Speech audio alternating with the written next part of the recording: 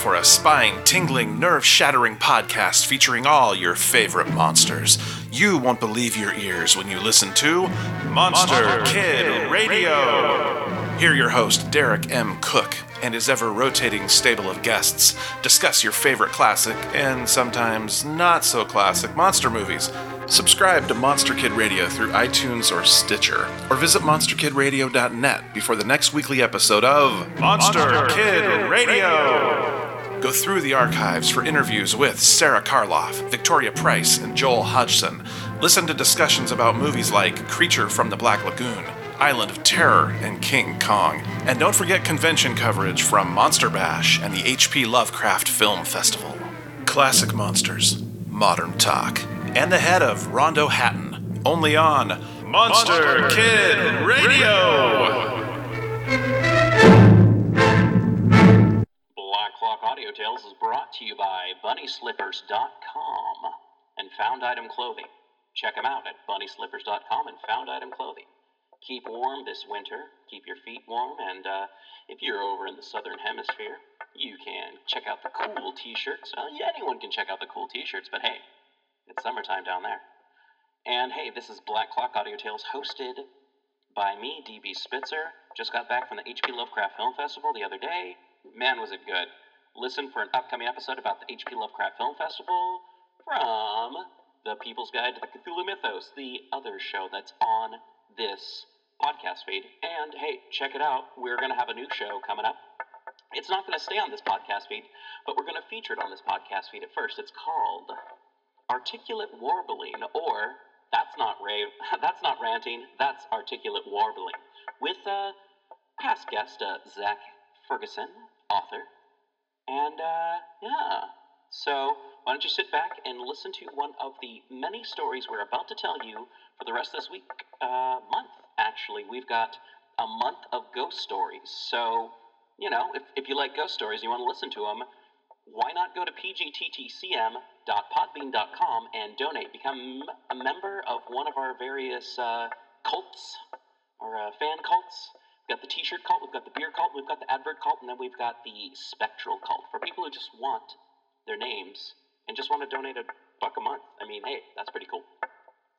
And you can always check us out at pgttcm.com, pgttcm.podbean.com. We're on Facebook. We're on Stitcher. I think we're on Spotify. We are on Instagram, and we are on Twitter, even though I don't really use it. Thank you so much, and hey, ghost stories, rate, review, subscribe. The Old Mansion. Down on Long Beach, that narrow strip of sand which stretches along the New Jersey coast from Barnegat Inlet to the north to Little Egg Harbor Inlet on the south, the summer sojourner at some one of the numerous resorts, which of late years have sprung up every few miles, may, in wandering over the sand dunes just across the bay from the village of Manahawkin, stumble over some charred timbers or vestiges of crumbling chimneys, showing that once, years back, a human habitation has stood there.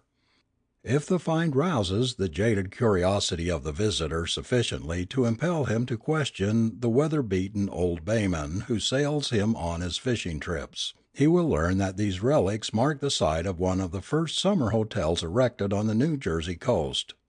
That's where the old mansion stood, he will be informed by Captain Nate or Captain Sam, or whatever particular captain it may chance to be, and if by good fortune it chances to be Captain Jim, he will hear a story that will pleasantly pass away the long wait for a sheep's head bite. It was my good luck to have secured Captain Jim for a preceptor in the angler's art during my vacation last summer, and his stories and reminiscences of Long Beach were not the least enjoyable features of the 2-week sojourn. Captain Jim was not garrulous. Few of the baymen are. They are a sturdy, self-reliant, and self-controlled people, full of strong common sense, but still within that firm belief in the supernatural which seems inherent in the dwellers by the sea. The old mansion, said Captain Jim, or the Mansion of Health, for that was its full name, was built way back in 1822, so I've heard my father say. There had been a tavern close by years before, that was kept by a man named Kramer, and people used to come from Philadelphia by stage, 60 miles through the pines, to Hawkin, and then cross here by boat. Some would stop at Kramer's, and others went down to the beach to Homer's, which was clear down at the end of the inlet. Finally some of the wealthy people concluded that they wanted better accommodations than Kramer gave, so they formed the Great Swamp Long Beach Company, and built the Mansion of Health. I've heard that when it was built it was the biggest hotel on the coast, and was considered a wonder. It was 120 feet long, 3 stories high, and had a porch running all the way around it, with a balcony on top. It was certainly a big thing for those days. I've heard father tell many a time of the stage loads of gay people that used to come rattling into Hawkin, each stage drawn by 4 horses, and sometimes 4 or 5 of them a day in the summer. A good many people, too, used to come in their own carriages, and leave them over on the mainland until they were ready to go home. There were gay times at the old mansion then, and it made good times for the people along the shore, too." "How long did the old mansion flourish, Captain?" I asked. "Well, for 25 or 30 years people came there summer after summer. Then they built a railroad to Cape May, and that, with the ghosts, settled the Mansion of Health." "What do you mean by the ghosts?" I demanded. "Well, you see," said Captain Jim, cutting off a mouthful of navy plug, "the story got around that the old house was haunted. Some people said there were queer things seen there, and strange noises were heard that nobody could account for. And pretty soon the place got a bad name, and visitors were so few that it didn't pay to keep it open any more." "But how did it get the name of being haunted, Captain Jim?" I persisted. "Why, it was this way," continued the mariner. "Maybe you've heard of the time early in the 50's, when the Powhatan was wrecked on the beach here, and every soul on board was lost. She was an emigrant ship, and there were over 400 people aboard, passengers and crew. She came ashore here during the equinoctial storm in September. There wasn't any life-saving stations in them days, and everyone was drowned. You can see the long graves now over in the Hawkin churchyard, where the bodies were buried after they came ashore. They put them in 3 long trenches that were dug from one end of the burying ground to the other. The only people on the beach that night was the man who took care of the old mansion. He lived there with his family, and his son-in-law lived with him. He was the wreck master for this part of the coast, too. It wasn't till the second day that people from Hawkin could get over to the beach, and by that time the bodies all had come ashore, and the wreck master had them all piled up on the sand. I was a youngster then, and came over with my father, and I tell you, it was the awfullest sight I ever saw. Them long rows of drowned people, all lying there with their white, still faces turned up to the sky. Some were women with their dead babies clasped tight in their arms, and some were husbands and wives, whose bodies came ashore locked together in a death embrace. I'll never forget that sight as long as I live.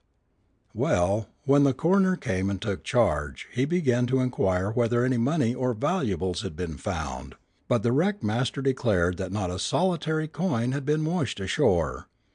People thought this was rather singular, as the immigrants were, most of them, well-to-do Germans, and were known to have brought a good deal of money with them, but it was concluded that it had gone down with the ship.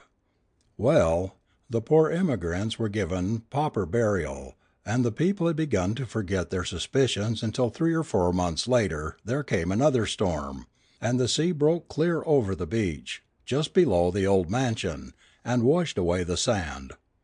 Next morning early 2 men from Hawkin sailed across the bay and landed on the beach. They walked across on the hard bottom where the sea had washed across, and, when about halfway from the bay, one of the men saw something curious close up against the stump of an old cedar tree. He called the other man's attention to it, and they went over to the stump. What they found was a pile of leather money belts that would have filled a wheelbarrow. Every one was cut open and empty. They had been buried in the Sound close by the old stump, and the sea had washed away the covering. The men didn't go any further. They carried the belts to their boats and sailed back to Hawkin as fast as the wind would take them. Of course, it made a big sensation, and everybody was satisfied that the wreckmaster had robbed the bodies, if he hadn't done anything worse, but there was no way to prove it, and so nothing was done. The wreckmaster didn't stay around here long after that, though. The people made it too hot for him, and he and his family went away south, where it was said he bought a big plantation and a lot of slaves. Years afterward the story came to Hawkins somehow that he was killed in a barroom brawl, and that his son-in-law was drowned by his boat upsettin' while he was out fishin'. I don't furnish any affidavits with that part of the story, though. However, after that nobody lived in the old mansion for long at a time. People would go there, stay a week or two, and leave. And at last it was given up entirely to beach parties in the daytime, and ghosts at night. "But, Captain, you don't really believe the ghost part, do you?" I asked. Captain Jim looked down the bay, expectorated gravely over the side of the boat, and answered slowly, "Well, I don't know as I would have believed in 'em if I hadn't seen the ghost." "What!" I exclaimed, "you saw it? Tell me about it. I've always wanted to see a ghost, or next best thing, a man who has seen one." "It was one August about 1861," said the captain. "I was a young feller then, and with a half dozen more was over on the beach cutting salt hay. We didn't go home at nights, but did our own cooking in the old mansion kitchen, and at night slept on the piles of hay upstairs. We were a reckless lot of scamps, and reckoned that no ghosts could scare us. There was a big full moon that night, and it was as light as day. The muskeeters was pretty bad too, and it was easier to stay awake than go to sleep. Along toward midnight me and two other fellers went out on the old balcony, and began to race around the house. We hollered and yelled, and chased each other for half an hour or so, and then we concluded we'd better go to sleep. So we started for the window of the room where the rest were. This window was near one end on the ocean side, and as I came around the corner, I stopped as if I'd been shot, and my hair raised straight up on the top of my head. Right there in front of that window stood a woman looking out over the sea, and in her arms she held a little child. I saw her as plain as I see you now. It seemed to me like an hour she stood there, but I don't suppose it was a second, then she was gone. When I could move I looked around for the other boys, and they were standing there paralyzed. They had seen the woman too. They didn't say much, and we didn't sleep much that night, and the next night we bunked out on the beach. The rest of the crowd made all manner of fun of us, but we had had all the ghosts we wanted, and I never set foot inside that old house after that." "When did it burn down, Captain?" I asked, as Jim relapsed into silence. "Somewhere about 25 years ago. A beach party had been roasting clams in the old oven, and in some way the fire got to the woodwork. It was as dry as tinder, and I hope the ghosts were all burned up with it." End of story 14. An Unbidden Guest. My cousins, Kate and Tom Howard, married at Trinity at Easter time, concluded to commence housekeeping by taking one of those delightfully expensively furnished unfurnished cottages, with which the fashionable watering place of W abounds, from whose rear windows one might almost take a plunge into the surf, the beach beginning at the back door. They went down quite early in May, being in a great hurry to try their domestic experiment, and as the evenings were still cold, they spent them about the open fire, spooning. It was upon one of those nights, about 11 o'clock, that they were startled by a noise, as of some small object falling, soon followed by the sound of heavy footsteps, and then quiet again reigned supreme. At once, Tom, poker in hand, boldly started in search of the burglar, followed by Kate, wildly clutching at his coat tail, and in a state of tremor. They looked upstairs, under the various beds, Kate suggesting that in novels they were always to be found there.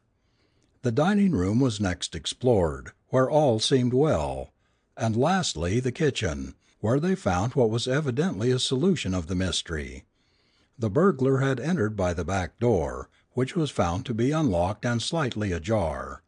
The first excitement subsiding, they returned again to the dining room, where Tom, upon closer inspection, then discovered that one of a pair of quaint little pepper pots, wedding gifts, was missing, and other small articles on the sideboard had been slightly disturbed.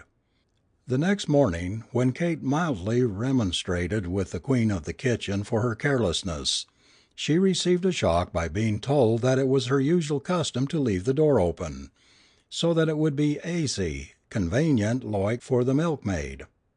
They parted with her, and a new maid was engaged, whose chief qualification for the place that she was most faithful in the discharge of her duties, especially in locking up. While they mourned the loss of the pepper pot, still it seemed so trifling when they thought of that lovely repoussé salad bowl, sent by Aunt Julia, which stood near by, that nothing was said of the loss outside of the family, and the little household settled into its normal state once more of billing and cooing. About a fortnight later, Tom started out one night with an old fisherman, one of the natives, and a local character, to indulge in that delightful pastime, so dear to the heart of man, known as eeling.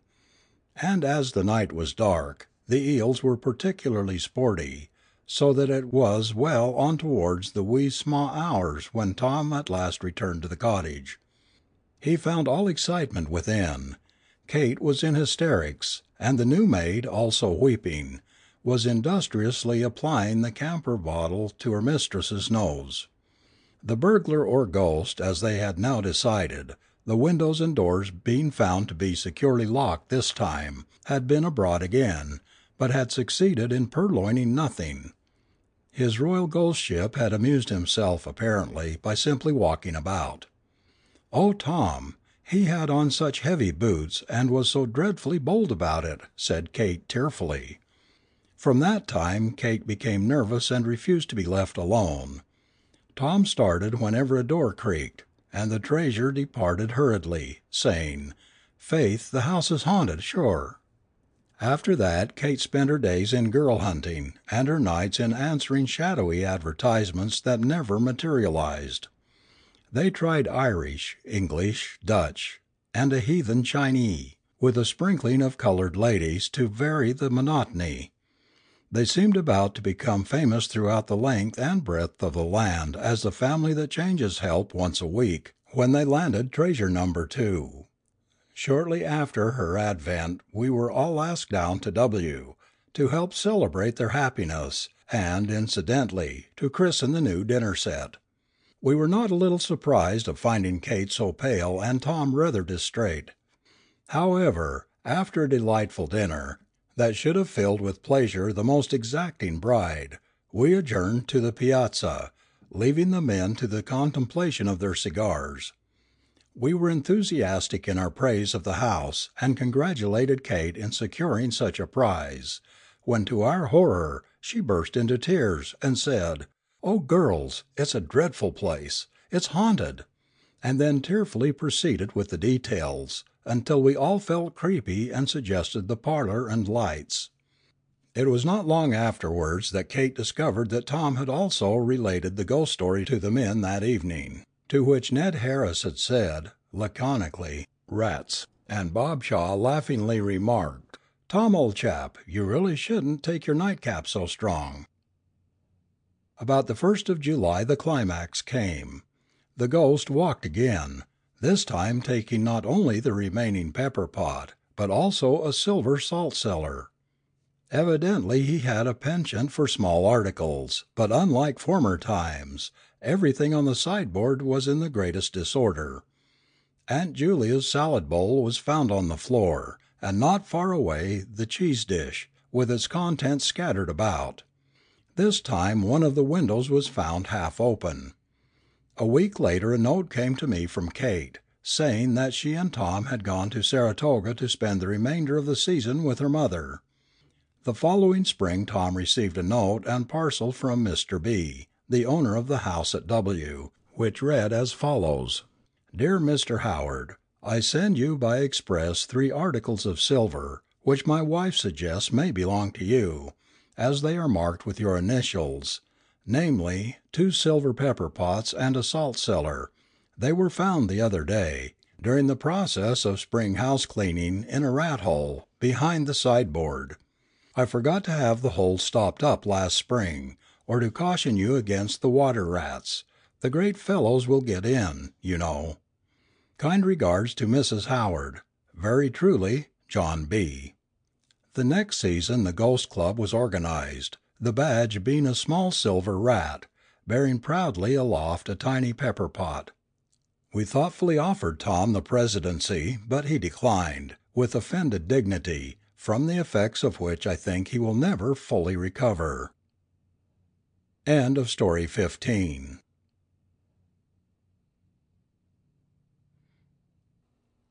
The Dead Woman's Photograph.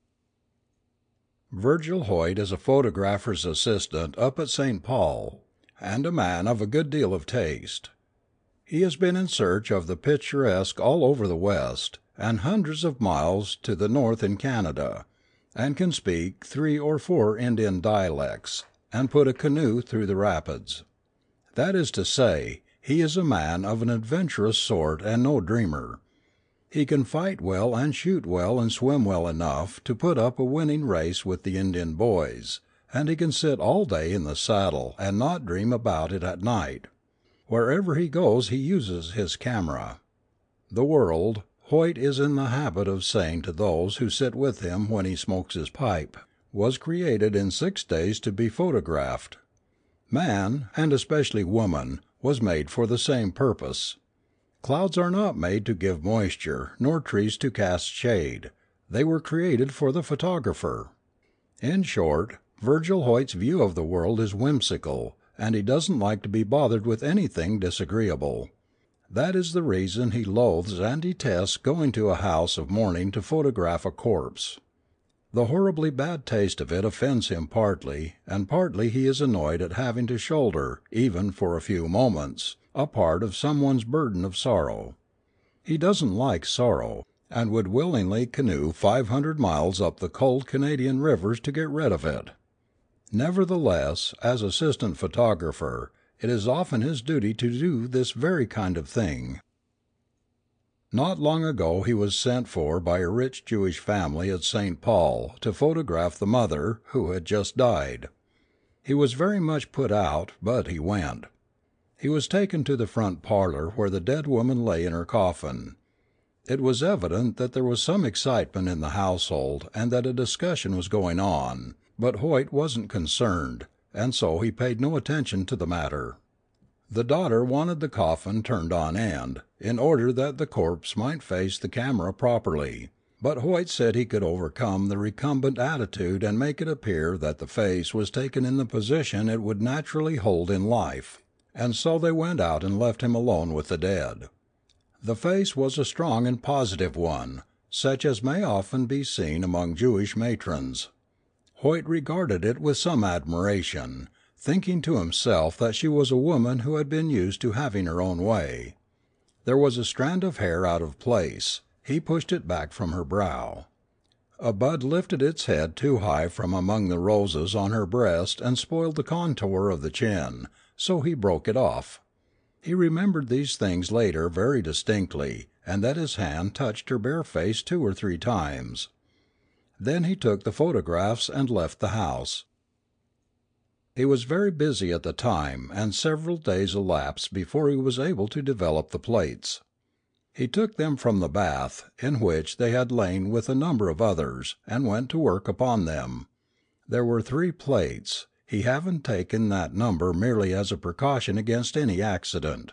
They came up well, but as they developed he became aware of the existence of something in the photograph which had not been apparent to his eye. The mysterious always came under the head of the disagreeable with him, and was therefore to be banished, so he made only a few prints and put the things away out of sight. He hoped that something would intervene to save him from attempting an explanation.